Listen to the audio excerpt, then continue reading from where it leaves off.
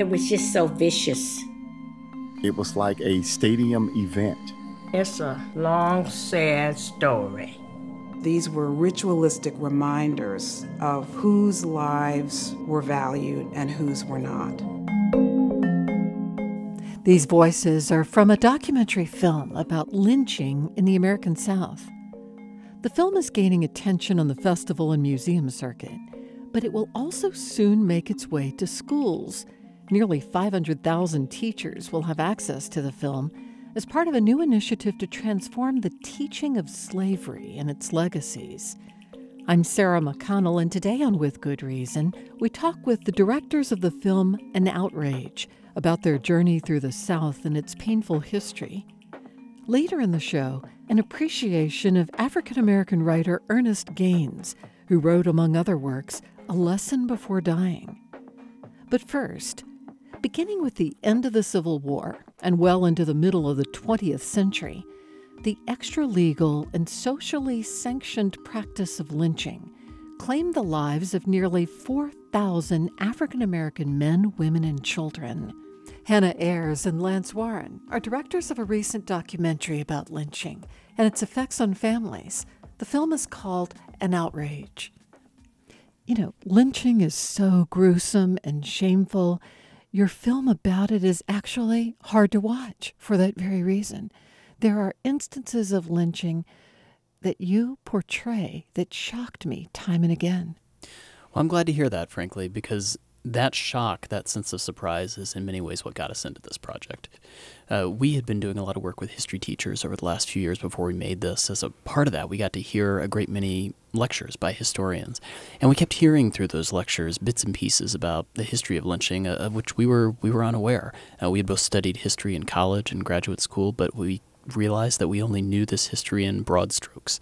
Around that same time, the Equal Justice Initiative released their report documenting more lynchings than had ever been documented previously. A lot was made about the numbers, but not the stories behind those numbers. From the time after the Civil War until the middle of the 20th century, some 4,000 women, men, young and old people were lynched, which is to say that they were killed outside of the legal system and with social sanction. Nobody was charged or punished for these killings. And these people were black and white, but predominantly black. That's true. Yes, predominantly black. Lynching was a form of racial terror. There are many different reasons that white people gave to justify why they lynched an individual. Some of those reasons included sexual assault or rape, breaching of social norms. There was also a great fear of black male sexuality, and so there were often accusations of rape or sexual assault.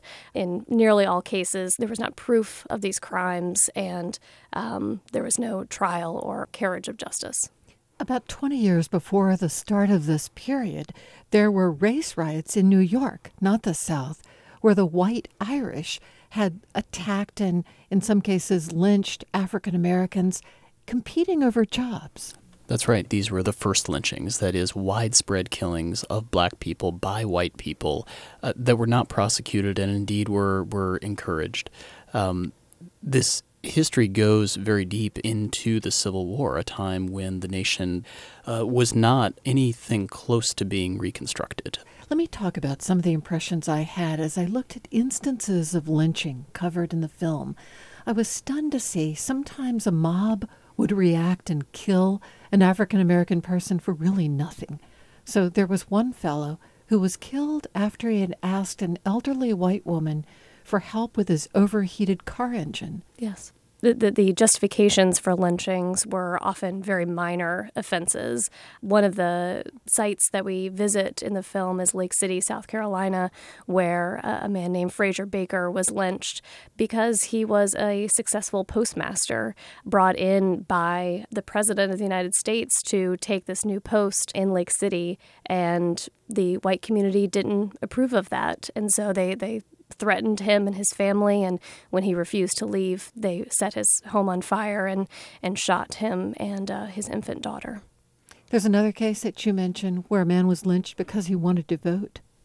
That's right. That's one of the newspaper clippings that we see. And indeed, we see a lot of newspaper clippings from the black press, the African-American press, which really was the center of resistance to lynching. Some of the most resonant voices writing against, speaking against, organizing against lynching were coming from black journalists. And who was doing the lynching? You can see in some of these newspaper clippings that often the white society is shocked by them, that this is an outlier group in most cases, and yet lynchings were pervasive. That's right. When Hannah and I started this project, we were aware of really just the broad strokes of this history. And I think to the extent that anyone has an impression of lynching, it might be somewhat similar, namely that this was hanging done by the KKK, perhaps in backwoods areas. And it was that, but it was much more than redneck mobs in the KKK. It was done in town squares as well as in backwoods areas. It was done before crowds of 5, 10, 20,000 people in Texas at one point. And it was also done on back roads in complete silence and complete invisibility. It was celebrated. It was seldom prosecuted. Do you have the impression from your studies that it was often instigated by the same people in one county or state or community, and that in a place where it happened time and again, it was usually the same group? I think one challenge of resurrecting this history is that the perpetrators have not been identified. In many communities, I think there was an understanding of who was likely involved, but because there were no trials, because there was no carriage of justice, then the perpetrators never had to show their face. The names were not identified publicly in newspapers and media, in public circles. There was one story that you portrayed where the sheriff in town said 50 people had dragged the suspect out of the jail cell and then lynched him, but he couldn't identify who they were. Was it often the case that they could identify, but even themselves were afraid or complicit? We do see that time and again where law enforcement itself is part of the community that is lynching. They are assisting in the lynching. They are allowing it. We see time and again that a black person who's accused of a crime is maybe put in jail, and sometimes that is for that person's protection. But time and again, a mob manages to break into the jail. And sometimes that may have been by force, and sometimes that may have been because the sheriff opened the door for them.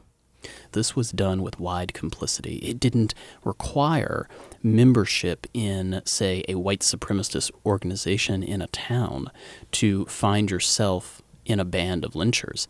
We interviewed a woman named Faustina Baker, who is a descendant of Fraser Baker, the postmaster who was killed along with his infant daughter Julia in Lake City, South Carolina. When she came and attended the premiere of this film at the Smithsonian National Museum of American History, and she stood and was recognized by the audience, she stood there also as a symbol, as a representation, as a witness to racial violence.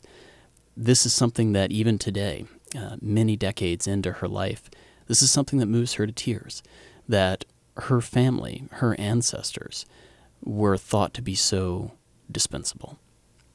Another woman you spoke with, Thelma Dangerfield from Lamar County, Texas. Her ancestors had been enslaved there, and she and her brothers had grown up and left the area. She'd retired there in the 90s and had started to research lynchings in that area, and she was so dismayed at the realization of how much entrenched hate there is. And she's not optimistic about today finding ways to melt the hearts of people who just think this is okay.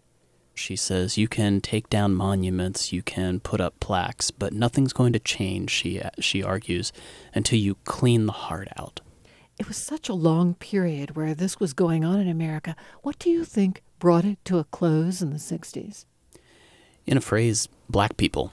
Black people ended lynching. Mamie Till, the mother of Emmett Till, her insistence on having an open casket at her son's funeral, on insisting that the gory pictures of his brutalized body were published nationally, that is what began the end of lynching. It was people protesting throughout the sort of heroic phase of the civil rights movement that we think about in the mid-20th century.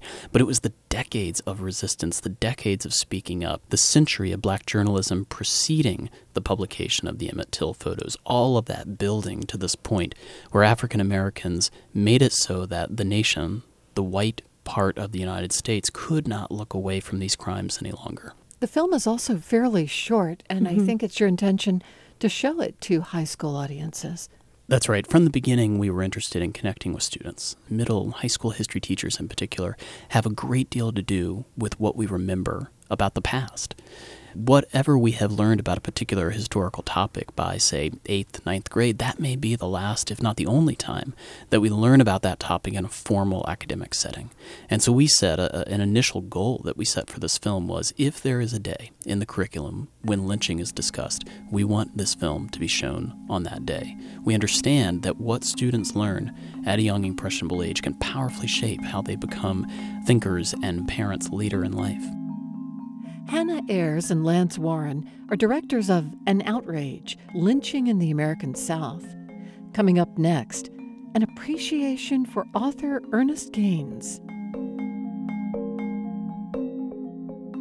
A Lesson Before Dying by Ernest Gaines is based loosely on the true story of Willie Francis, a young black man sentenced wrongly to death by electric chair back in the 1940s.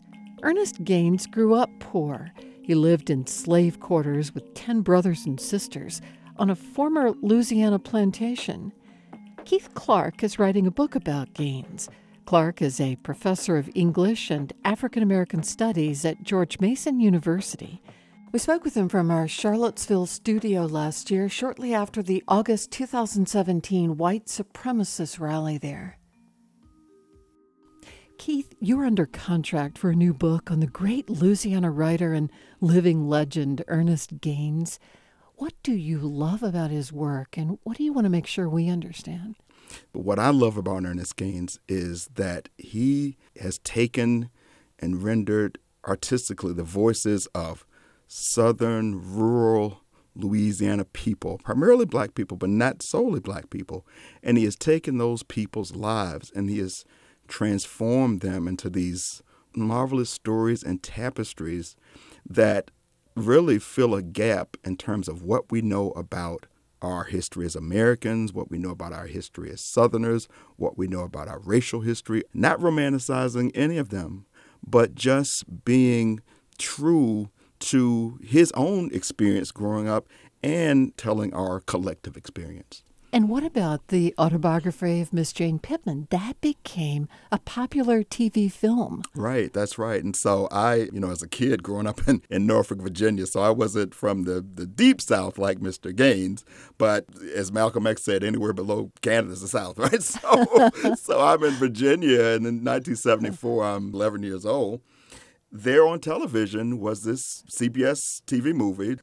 And so you really didn't see African Americans on TV, and certainly you didn't see African Americans in a serious or complicated light on television. You might have somebody like a Bill Cosby or Flip Wilson, comedy.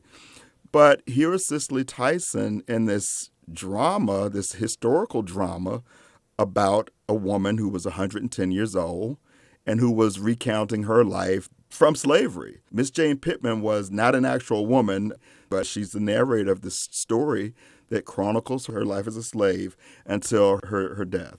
And it was that movie that really began this intense focus on African American history, exploring it in the public eye. Absolutely. I cherish Toni Morrison, and her novel Beloved is really sort of credited for stimulating popular interest in memory, slavery, the past, the horrors of the Middle Passage, all of these things. But writers like Ernest Gaines and even before him, a Mississippi writer named Margaret Walker wrote a novel called Jubilee, which also focuses on slavery. And so these historical novels were really antecedents to things like Beloved and really charted the way for Toni Morrison and other writers of what's now called neo-slave novels. But, Gaines and Margaret Walker, these were the writers who really started that trend, and they really deserve some credit.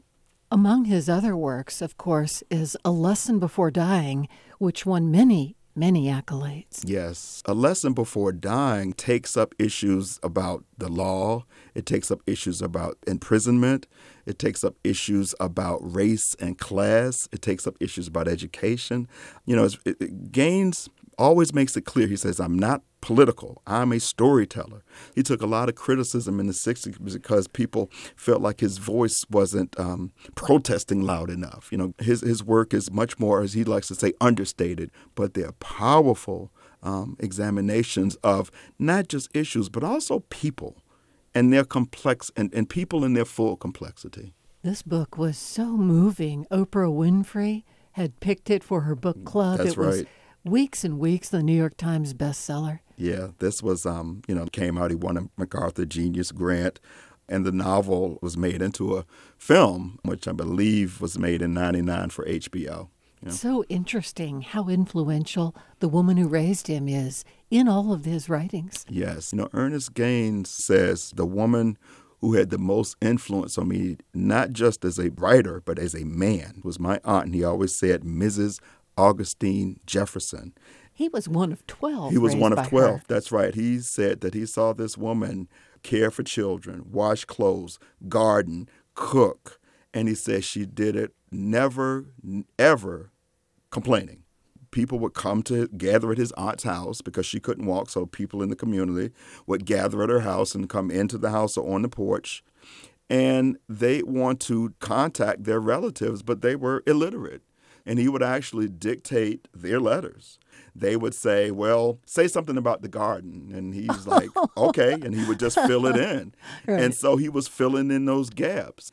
He, too, as an artist, would fill in the gaps. He said he didn't see those rural Southern blacks in books. He says when Southern writers tried to write them, they either portrayed them in very demeaning ways. They were either stereotypes or victims. And he said, these are not the people that I knew. These were not the strong people that I grew up with. So I'm going to populate the shelves with the books that aren't there.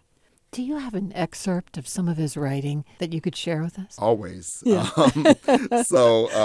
This is Gaines's fifth novel, A Gathering of Old Men. And initially he had titled it The Revenge of the Old Men. And this was made into a film in 87. And this book is really near and dear to me because this was the first novel I'd ever read by Ernest Gaines. The old men in the title are all African-American men who live in this rural Louisiana town. And there's been the murder of a white Cajun, and now the sheriff has come to find out, well, who done it? It's either I'm going to find out who did it, or this man's family is going to come in and do as they've done in the past. They're going to ride through, and they're going to, there could be a bloodbath. And so these old men have a history of not responding to racial violence out of fear, that they will be killed, that their families will be killed, their livelihood could be taken away. And so if you can picture this, they're on this porch, they're all these old men, they've got these shotguns, there's the sheriff. Gable has just finished telling his story, so I'll start here.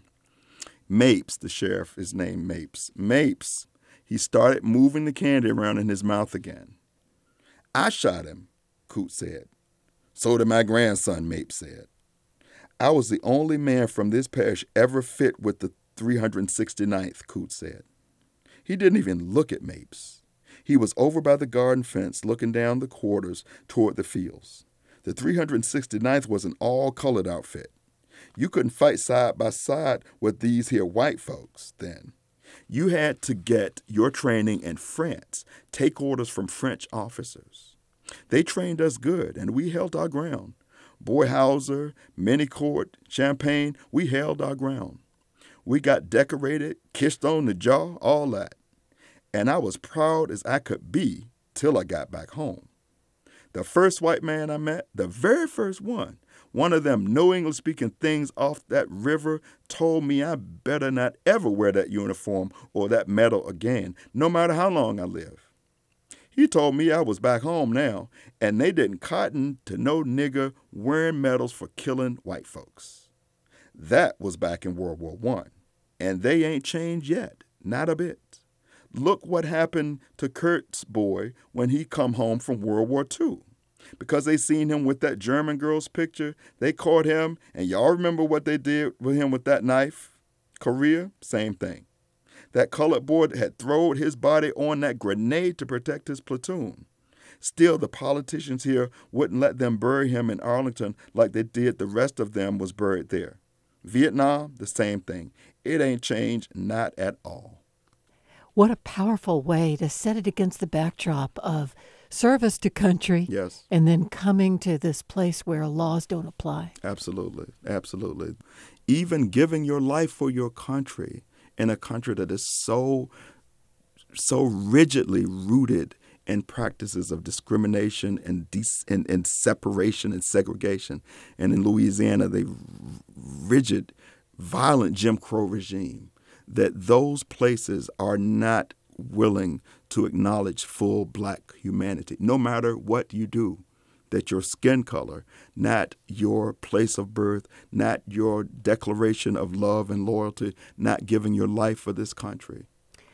It must have been an amazing moment for you when you were able to interview Ernest Gaines in person at his home in Louisiana. Oh, absolutely. That was a really memorable experience. My editor there had arranged for me to interview him at his home. So he and his wife actually built a home on the land that was a plantation where he was reared, maybe 30 or 40 minutes from Baton Rouge. And, this was in the morning, and so she opens the gate and she lets me in, and lo and behold, the first sight I see is Mr. Gaines in the kitchen, sitting down, eating his muffin and drinking coffee. So here's this icon, in this very sort of just everyday situation, and I tried to not have my mouth agape, and we had a wonderful, probably about a 3-hour discussion about his work, and afterwards he and his wife and I went and we got lunch, and we had a few drinks. I had brought Mr. Gaines a bottle of bourbon. I knew he liked bourbon, and so we had a few drinks and talked some more. And it was a wonderful time. Actually, that interview actually is going to be included in my book. What do you want students in high school and college to get from Ernest Gaines? I want them to get from Ernest Gaines a part of the American experience that too often we choose not to remember, we choose to misremember, and I have to say, being here in Charlottesville in 2017, given some of the things that have gone on here this summer, this has been a long, hot summer, I'm sad to say, in terms of race. The studio is just a few blocks from where there was a white supremacist rally over superficially over Confederate monuments, but of course over much more than that, over change in demographics, over a lot of things. And so this is a history and an issue that we're still reckoning with. And so I want people, students, adults, children, white, black, Latino, Latina, Native American, Asian American, what I want them to get from Ernest Gaines is that the history of our country is a history that is it's a tough history, it's a violent history, but it's a history that we have to claim, we have to revisit, and we have to face. And in doing that work, we can move to that better place that we always strive to be, that perfect union. As James Baldwin used to say, these yet to be United States. If we can look at his work and see how it speaks to us as much now as it did when he published it. And there's a lot we can gain from that in terms of understanding not just our history, not just our past, but ourselves and our present. And it speaks to us on specific levels in terms of race, but it also speaks to us in levels that are human. One of the things Gaines said was that I write about race, but I write about humanity. At one point he even said, I don't conceptualize race, I'm conceptualizing people. That's why his works have been translated into almost 30 languages. This is why he's really an international and global icon, because these works are specific, but they're also global. They're also existential. I want people to read this work and to understand that we can learn about ourselves, that it holds the key to us having a greater understanding, not just of our past, not just of our present, but where we're going. It's all there. It's all there. Keith Clark is a professor of English and African American Studies at George Mason University. He's also a former fellow at Virginia Humanities. We leave you now with reflections by Charlottesville residents on the events of August 12th and their aftermath. They were recorded at Dialogues on Race and Inequality held at the University of Virginia. It was a very traumatizing event just to know that where I go to school, this is happening. I've never been afraid to talk about race relations, which has always been a hard topic to talk about in this country. Seeing that event, of course it was traumatizing, but it did not surprise me because I knew racism was here all along. Been here for a long time. It's ingrained in this country's history. I found myself for several weeks afterwards, somebody in normal conversation or even a friend or a family member from outside the community on the phone saying, hey, how you doing? I couldn't answer that question like I normally do. That question caught in my throat every single time. I did not know how to answer that. It was scary. It was scary to see that demonstration, what was going on in Charlottesville on the 12th, happening in this day and age. To see so much hate. I think it was just this constant feeling of something terrible is going to happen and just waiting for that terrible thing to happen and not knowing where it's coming from and a real sense of fear. I really felt very guilty. I felt like I should have been there. I haven't worked that out, I'm somebody who has very strong beliefs in what this country can be and should be. I'm also a person of faith. I have to ask myself, did not your beliefs, spiritual and political, call you to be there? We must not be intolerant of views that are different from our own, lest we become the intolerance we're trying to stand up against. The challenge for us is to continue to support free speech and assembly, and at the same time be vigilant and prepared to take action if it turns out to be something other than that. Things are going to get better, but it's going to take that talk, that nationwide talk that we need to have about our past in this country and speak the truth. And honestly, I can speak honestly, I think it's a conversation that white people need to start. I've noticed a change, but what I see is selective outrage. Maybe it's a wonderful starting point for people to begin to have a new level of empathy. But what we saw on the 11th and 12th happens in different forms all the time. For many of us who are Black and part of underserved and marginalized communities, we were not at all surprised. So part of the conversation has to do with dealing with the surprise of surprise. I think the 11th and 12th had a greater impact on our white brothers and sisters than it did the rest of us. This is With Good Reason. We'll be right back.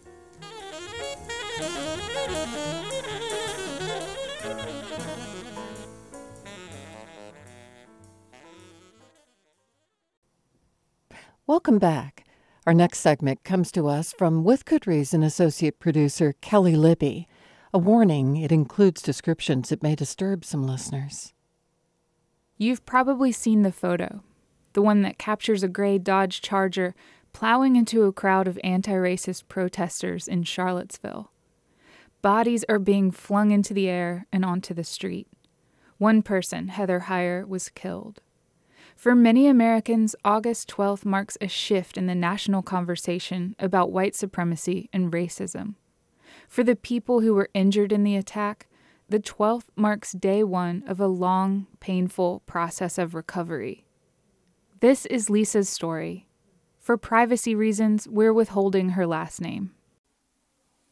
He hit me, and I didn't know it at first until seeing the video. When he hit me and those other people, we were flung up into the air. And I'm totally upside down in some of the... And I've seen a photograph where there's a lot of people in the air, and my legs are visible in the left side of the frame just sticking straight up in the air. And somehow, when he hit me, I was thrown, I guess, up into the air upside down and across the car that he hit. and I went across that silver car and landed on their hood. When we spoke with Lisa, she was in a rehabilitation facility outside Charlottesville. She's not from Charlottesville. She came down from Northern Virginia, where she'd been following updates on anti-racist efforts leading up to the rally. When I first heard about it, I didn't actually know that it was going to be a crazy event. All I heard is that my friend was doing an anti-racist action and I wanted to support her. And as time grew closer, I became more and more nervous because more details were being shared with me about how dangerous the Nazis are.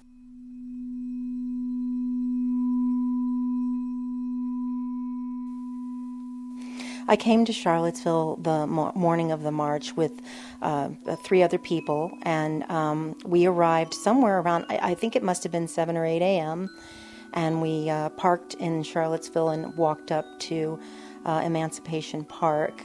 Emancipation Park was until recently called Lee Park, as in Confederate General Robert E. Lee, whose likeness was made into a statue and dedicated in the park in 1924, at the height of Jim Crow laws and lynchings of black people.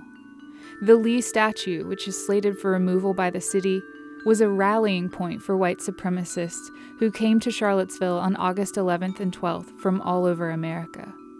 Lisa says she knew the probability of violence that day was high. They were walking around with, assault rifles. They were wearing military uniforms, which was also confusing because unless you are able to identify military uniforms and look at the badges, you're not sure if they're law enforcement or the Nazis or white supremacists. So that was very unnerving. I come from a place where there's a lot of guns. Growing up, it was nothing to see a truck drive by with a gun rack in the back. So guns aren't as scary to me as they are to a lot of people. But when you know what these people are like, the white supremacists and such, and you see them with automatic, they want to have an excuse to use those weapons. I believe very strongly in our Second Amendment right. I don't want any of that to be eroded. I think that in that particular situation, the problem is that they are people looking for an excuse to shoot someone. There's a look in their eyes. There's a look of anger, and there's a look of violence about them that you see them. They're not just see the other side of it. The counter protesters. We are outraged. Outrage is different from violence. Violence is they're looking to harm someone. There was violence that morning. There were sticks and fists thrown and a gun fired, blood and pepper spray and shouting. Then, eventually, an order from police that the crowds disperse. Lisa says around noon, after the order, she and other counter-protesters marched back to Emancipation Park, where they had a permit to assemble. And we were having food, and we were, saying hello to each other. Finally the medics were able to sit down and chat with us. They had been busy all day, tending to people's needs, washing pepper spray out of their eyes, and so we were back in that park, and everything was going really well, and then we got an announcement that a low-income housing area was being targeted by the white supremacists. Lisa says at this point, she and other counter-protesters decided to cross town and defend the people of Friendship Court. When they arrived, she said, residents told them they had diffused the situation and that they should move on, that they didn't want an escalation in front of their homes. So Lisa and the people she was with began marching back. So then we continued marching down another street, and we ended up on Water Street. And when we were arriving on Water Street, we saw others of our group, our counter-protesters, coming down Water Street. So we were really happy to be reunited. We were all waving and cheering with each other. And we marched on Water Street and then turned left on 4th again and started up 4th. And then there was a commotion. And the thing is, there had been commotions all throughout the day. And I never saw what was going on because there were always people between me and the commotion. So at this point, I heard a commotion, and I started thinking, oh, I wonder what's going on. Then I heard screaming, and I started to think, that sounds different. Then I heard a noise like this. And later I realized that was him hitting bodies. And when he hit me, I did not know that I was hit by a car because it happened so fast, I hadn't processed it. It felt like I had been whipped up into a tornado. I had no control over my body. Everything was spinning. And then I came down on that silver car, driven by the two women who saved a lot of lives by being there.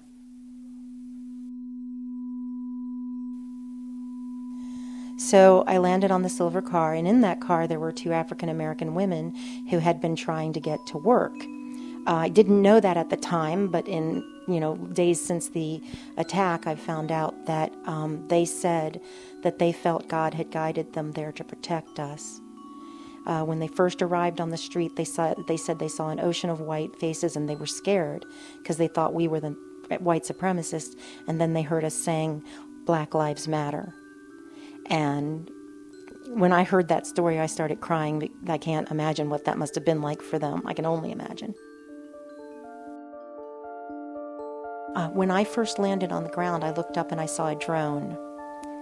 And thankfully, people held a tarp over me and protected me from the drone. They were protecting me from the sun, but it also protected me from the drone. Don't know what side that drone was from. I didn't want to be recorded. And that I remember looking at the people holding the tarp over me, and they just looked so strong. They were wonderful.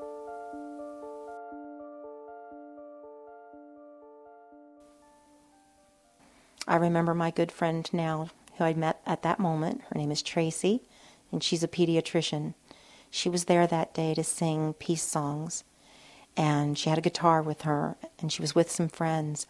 When the attack occurred, she and her friends were around the corner, and one of her friends said, "Oh my God, we've got to go, Tracy, it's really bad, we've got to run. And Tracy said, "I can't run." She started to, and then she said, "I have to go see if somebody needs me."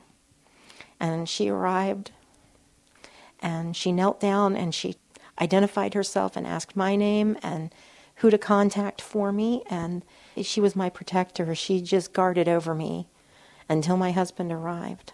Yeah. I've been personally thanked by a lot of people from the community here, medical care professionals and other people who I came in contact with through this whole process have very, very sincerely thanked me. I've cried many times with people thanking me, and I kind of felt like I didn't deserve thanks. All I did was come down this one day and I got hit by a car.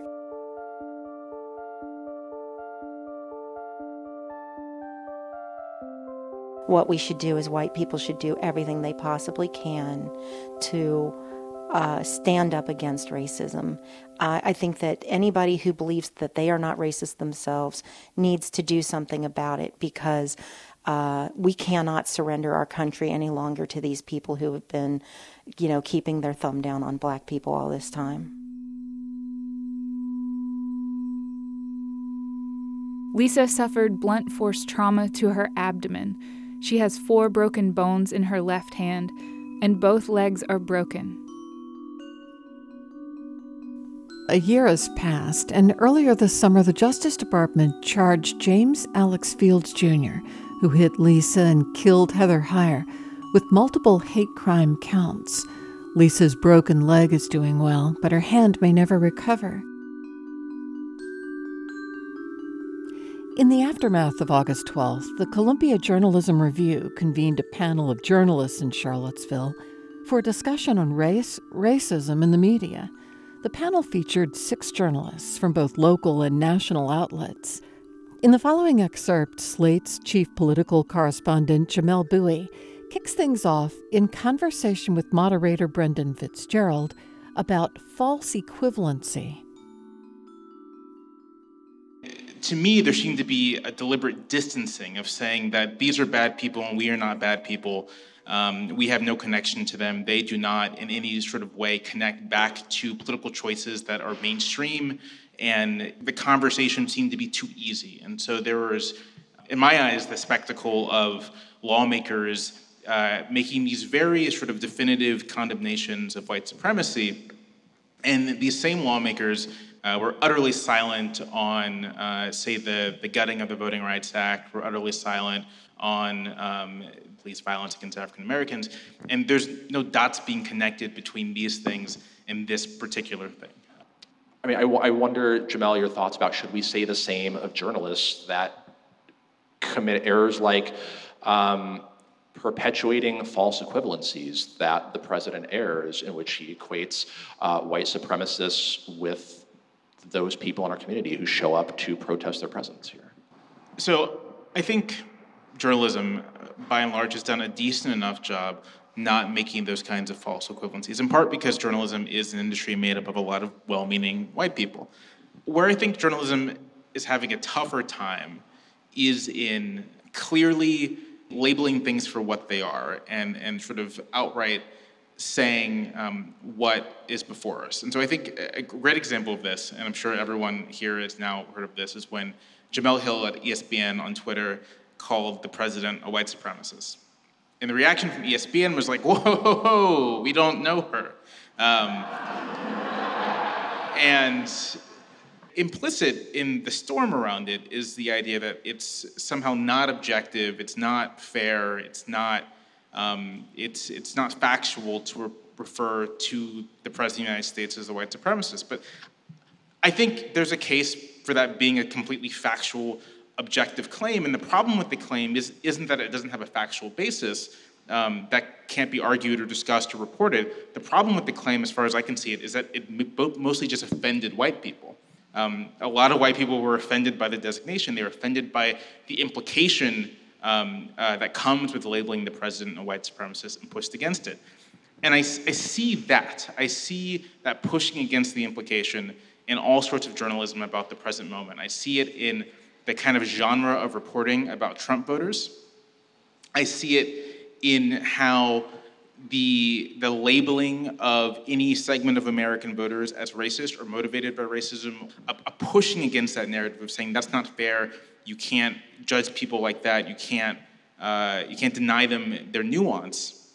For my part, at a certain point we have to take the actions of groups of people, of voters, of politicians, and apply to them the labels that fit. And I see a reluctance around that when it comes specifically with like the president's supporters, and racism. And my hunch, my guess about all of this is that it reflects like the sociology of journalism. Because the same hesitancy I don't see it among journalists of color, but among white journalists, there is a very real reluctance to take that step, to treat a word like white supremacist as almost a slur, rather than a term that describes a set of relations, a set of ideologies, a set of beliefs that may well apply to some swath of American voters. Here's local freelance reporter Jordy Yeager. An important conversation to have, and one that we're having, is what does white supremacy look like? What does white privilege look like? What does white nationalism look like? Because racism is incredibly personal. Racism, at the end of the day, is an interaction between two or more people. And so we, as journalists, myself especially, need to focus on what that form takes. When a beer hall goes up, we like our beer halls in Charlottesville and in this area, and wineries. When a beer hall goes up, is that racist? It's pushing out black people in black neighborhoods, and it's owned by white people. I don't think that the white people think of themselves as racist, but it's a conversation that needs to be had. We look at transfers of public schools and elementary school students. There were 60 petitions to transfer elementary school students last year, about half white, half black. And if you're white, your chances of getting that approved were 98%. If you were black, your chances dropped to less than 50%. These are conversations that aren't the face of KKK and neo-Nazis or the things that were on display on August 12th. And yet, I think there's a deeper conversation to be made about whether that's white supremacy or not. I mean, these are not things that scream, we want you to stay here. This is your Charlottesville. This is part of who we are. So these are all conversations that I think as journalists, it would do us a great deal of good to be able to talk about, instead of using terms like white nationalism or white supremacy that may be off-putting, that may set people on edge, to talk about the details of what that actually means. Because that's where you find the truth. You'll find the relationship between individuals, and from there, you can start to actually, I think, have an honest conversation, or there's the hope of having an honest conversation.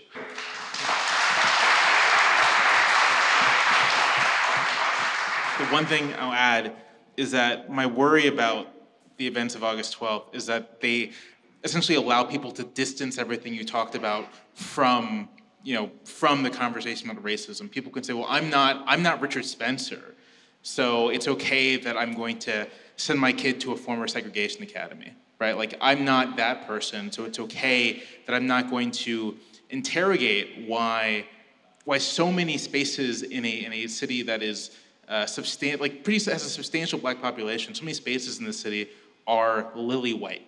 And yeah, there's a degree to which the events of August 12th have both mobilized people and lifted some scales from eyes, but also allowed people to position themselves as, good white people counterpose bad white people, and thus, if I don't hate, then I don't contribute to the problem of racism, when the problem of racism isn't really about hate. It's about resources, it's about power, it's about access, it's about opportunity.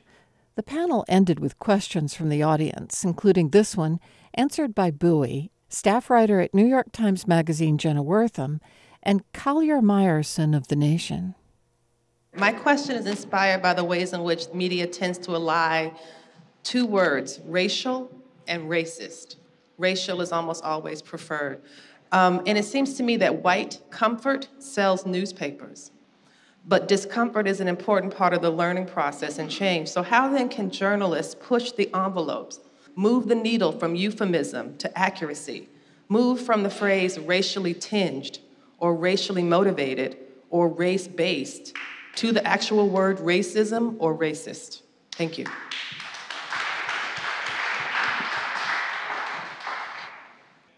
I think the answer to that is just journalists have to do it. What's funny about it all is that it's not as if journalists don't recognize what's happening. So I mentioned the thing with Jemele Hill at ESPN, and that Friday, a journalist at the New York Times said something to the effect on Twitter that Trump is doing this because of the concessions he made on the Dreamers, on DACA. That is a recognition of the fact that Trump is making a racist appeal. He recognizes that his core supporters are upset that he's helping immigrants, and so he's going to go after a black woman to sort of say, no, I got you, don't worry. And yet, if you were just to say that out loud, people would be like, whoa, that's too much. That's not fair to his supporters. We can't prove that he's racist. And for my part, I think it's just a challenge of being willing to recognize that racist is not, or racism or white supremacy, these aren't pejoratives. These aren't terms. This isn't trying to make people feel bad. These are descriptive words that describe actual phenomena, belief systems, and material realities. Well, but I just want to add, though, I think this is a really great question, and I'm glad that you brought this up, because I think you can look at a correlation between diversity in a newsroom, and if you have a black editor and a black copy editor who can look at something like housing discrimination or housing segregation or income inequality and say, that's racist, or the fact that people in Charlottesville who work at UVA can't afford to go to this university, they don't have a living wage and actively haven't been able to get it, that is racist. It's not a racialized thing, it's racist. And I don't think white people are always comfortable saying, well, is that racist? Am I racist? I think there's a sense in which if you are a white person and you are covering this particular news cycle, you have to do a lot of self-interrogation that doesn't rely on turning to the one black person in your newsroom and being like, can we say this? It's like, no, you need to have the authority to understand what racism is. And I don't always see that. And I do see things like racially tinged, and I'm like, what is racially tinged about this? It's infuriating. And I think we're in this culture of fear of being wrong and fear of being, we're afraid of what we don't know. And I think if you are a white person in this country right now, you have to interrogate what it means to be white and what your identity means and whose identity is often sacrificed for your identity to be considered supreme. And I think that there's a real lack of willingness to do that self-interrogation. And that's why we have that kind of language in a lot of newspapers across the board. I will also add, in the piece that I wrote for CJR, I gave an example, and it was, if you're a reporter and you are tasked with, a local reporter, and you're tasked with writing about a fireman that got a cat out of a tree. The first question is, where is that cat in the community? Is the community all white? Why is the community all white? Are there cats taken out of the tree, saved in the black part of this community? How many cats are saved annually? Who are the firemen? Who are the cats? Where are the cats and where are the firemen? And looking at that holistically in every single story that you write.